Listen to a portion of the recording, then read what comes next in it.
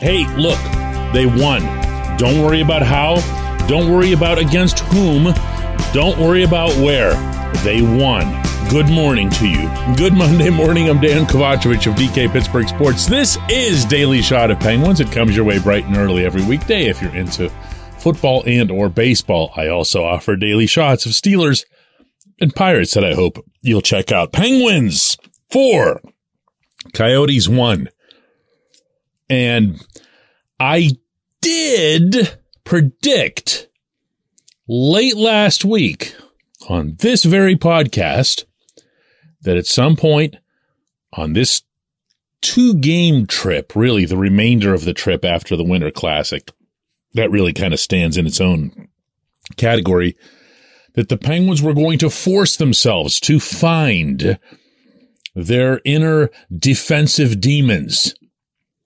And they did do that, and Mike Sullivan acknowledged it afterward. I think it's a real important win for us, no matter how you get it. You know, we're trying to get this thing back on the tracks and playing the game with confidence that we know this team is capable of playing with. And so I thought it was important to get the win for a lot of reasons, but you know, most importantly, I think we need to feel good about what went on out there, and I thought we played hard. We played the game the right way. I was most encouraged by the third period because I didn't think we gave them much, and I thought we were playing on our toes. So he liked what he saw, but he especially liked it in the third when the Penguins really clamped down on the Coyotes, stopped giving them these really weird odd man breaks or breakaways that were happening in the game, including a lot of shorthanded nonsense. And they won. And they won. You know, look, okay, if I'm being honest here, the rest of it wasn't all that attractive. But you did need to get even strength production or an even strength breakthrough of some kind from Jake Guentzel. Jake wasn't really doing anything wrong, but Jake also wasn't producing points at all at even strength, and that made no sense. So Jake was all smiles and everything else afterward. It's kind of a funny game like that. It kind of bunches, I guess. So nice to get the first one. Great play by Sid, and then nice play by Sid and the rest of the second one. So hopefully we keep going now. And good for him, because when Jake's going, a lot of things make more sense. Not least of which is that Sidney Crosby ends up getting more points, and the power play starts at least looking like it might become something again, even though it really didn't amount to much despite a ton of time with the man advantage. Again, not ideal. None of this was ideal except the outcome in the third period. But I'm going to take you back a couple months to the trip that the Penguins made through St. Paul, Winnipeg, and then Chicago that I felt at the time defined who they were going to be, who they needed to be, and who they ended up being for the better part of several weeks after that. And this game reminded me an awful lot of how they beat the Wild in St. Paul, because that wasn't pretty either. The Wild did get a few goals that night, but the Penguins started to at least go through the motions, which always takes on a negative connotation, but work themselves into the positions that they're supposed to be in again before they get good at being there again. That's what this looked like to me. Oh, and by the way, guess what followed immediately? This portion of Daily Shot of Penguins is brought to you by the good people at the Greater Pittsburgh Community Food Bank, where they're committed to providing food for all of our neighbors in need across Western Pennsylvania. They, in turn, need your help. Find out how $1 can be turned into 5 full meals. For those in need, visit pittsburghfoodbank.org. Yeah, so after St. Paul, they went into Winnipeg and had what I still believe was their best, most complete game of the season, because I thought the Jets were flying high at the time, and the Jets played really well that night up there. Penguins were just way better. Simple as that. And lo and behold, what do we have on the calendar this week? 2 games at home. First one against the Canucks. Second one, Friday night, against Winnipeg. The Canucks are another one of those loosey-goosey, inconsistent teams that occasionally give the Penguins trouble. They got some guys who can skate. They've got some younger players. They have trouble with a couple of them in particular. Same guys that everybody else has trouble with, the Elias Pettersson, Brock Besser, JT Miller. And they're going to have to find a way. And they're going to have to do it in a manner, I believe, and this is consistent with Sullivan's preachings from the past, that actually takes advantage of key players being out of the lineup versus utilizing them as an excuse. And what I mean by that is if you're missing Chris Letang and Jeff Petrie, Josh Archibald and Ryan Poehling, and am I missing anybody? Oh, right, Tristan Jarry, then you know you're going to have to be at your best defensively. Look, Casey DeSmith, I thought was terrific last night in Tempe. Aggressive, out at the top of his crease, operated not just with a lot of confidence, but I thought with just a zero fear factor. And when he does get comfortable, and this is something that he's talked about in recent days, when he's in there more often, his confidence level does go up. Any goalie will tell you that.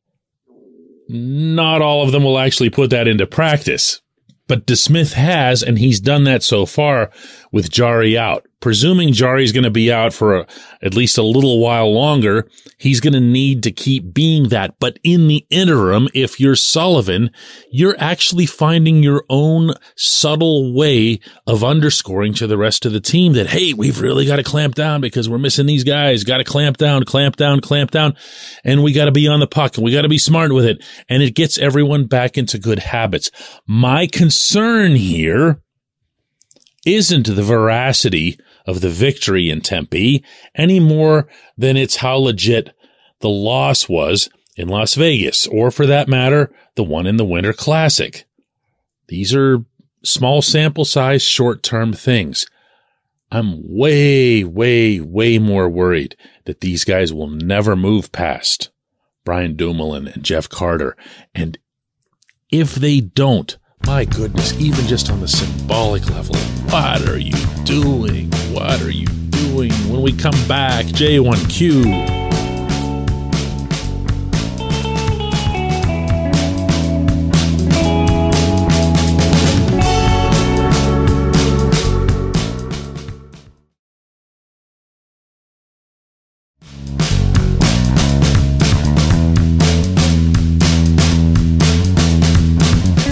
J1Q comes from Joe in Nebraska, who says, DK, how do you square talking about the team having a shameful level of comfort with not calling for changes to the top two lines? Not doing the second feeds into the first. Joe, I get what you're asking. I get why you're asking it. And I also get how any reasonable person could agree with your stance there. Here's why, and I was actually aware of it, like consciously aware of it as I was saying it. The reason that I'm okay with leaving the top two lines alone, while also saying this team needs to be snapped out of it from a comfort perspective, is that there's not a lot of mixing and matching you can do with the top two lines that's realistic. You can insert Danton Heinen in there. They've done it with Jeff Carter. I'd definitely not be in favor of that with the way he's performing. And if you have someone who's new or popping a bunch of goals, you can even get a little bit radical and try somebody like that up there in the short term. But I'm also not trying to suggest things that are change for change's sake. The most really that you can do with the top two lines is to occasionally flip Rickard Rakell and Brian Rust. And Sullivan's done that. He's done that. He's done it to no particularly good effect, because when one or both lines isn't going, it tends to be more of a general malaise that comes over the team. And my own solution, and it's not like I'm right because I say so or whatever, but my own solution would be to make sure that you have other lines that can pick up the energy, pick up the tempo, pick up the urgency and the focus of those top two lines when they're missing it. A guy who does that, who's already on the top two lines and does it relentlessly, is, well, you know exactly who I'm going to say. It's Jason Zucker. I mean, he's just got firebrand written all over him. I'm not saying that just because he scored a gorgeous goal last night in Tempe, which he really did. What a finish. Backhander? That high? From that angle? Wow. Anyway, he does that. He'll get in there. And as Sullivan has talked about quite a bit this season, there are occasions in which Zucker will drag us into the fight. That's the exact phrase he's used, and I love that. It's really, really amusing on a bunch of levels. But ultimately, in games, in tight games, in games like the Winter Classic, where you need to make sure that you're not just keeping pace with the Bruins, but that you're outpacing them for the sake of protecting that lead, there's gotta be a third and or fourth line that's making things happen for you.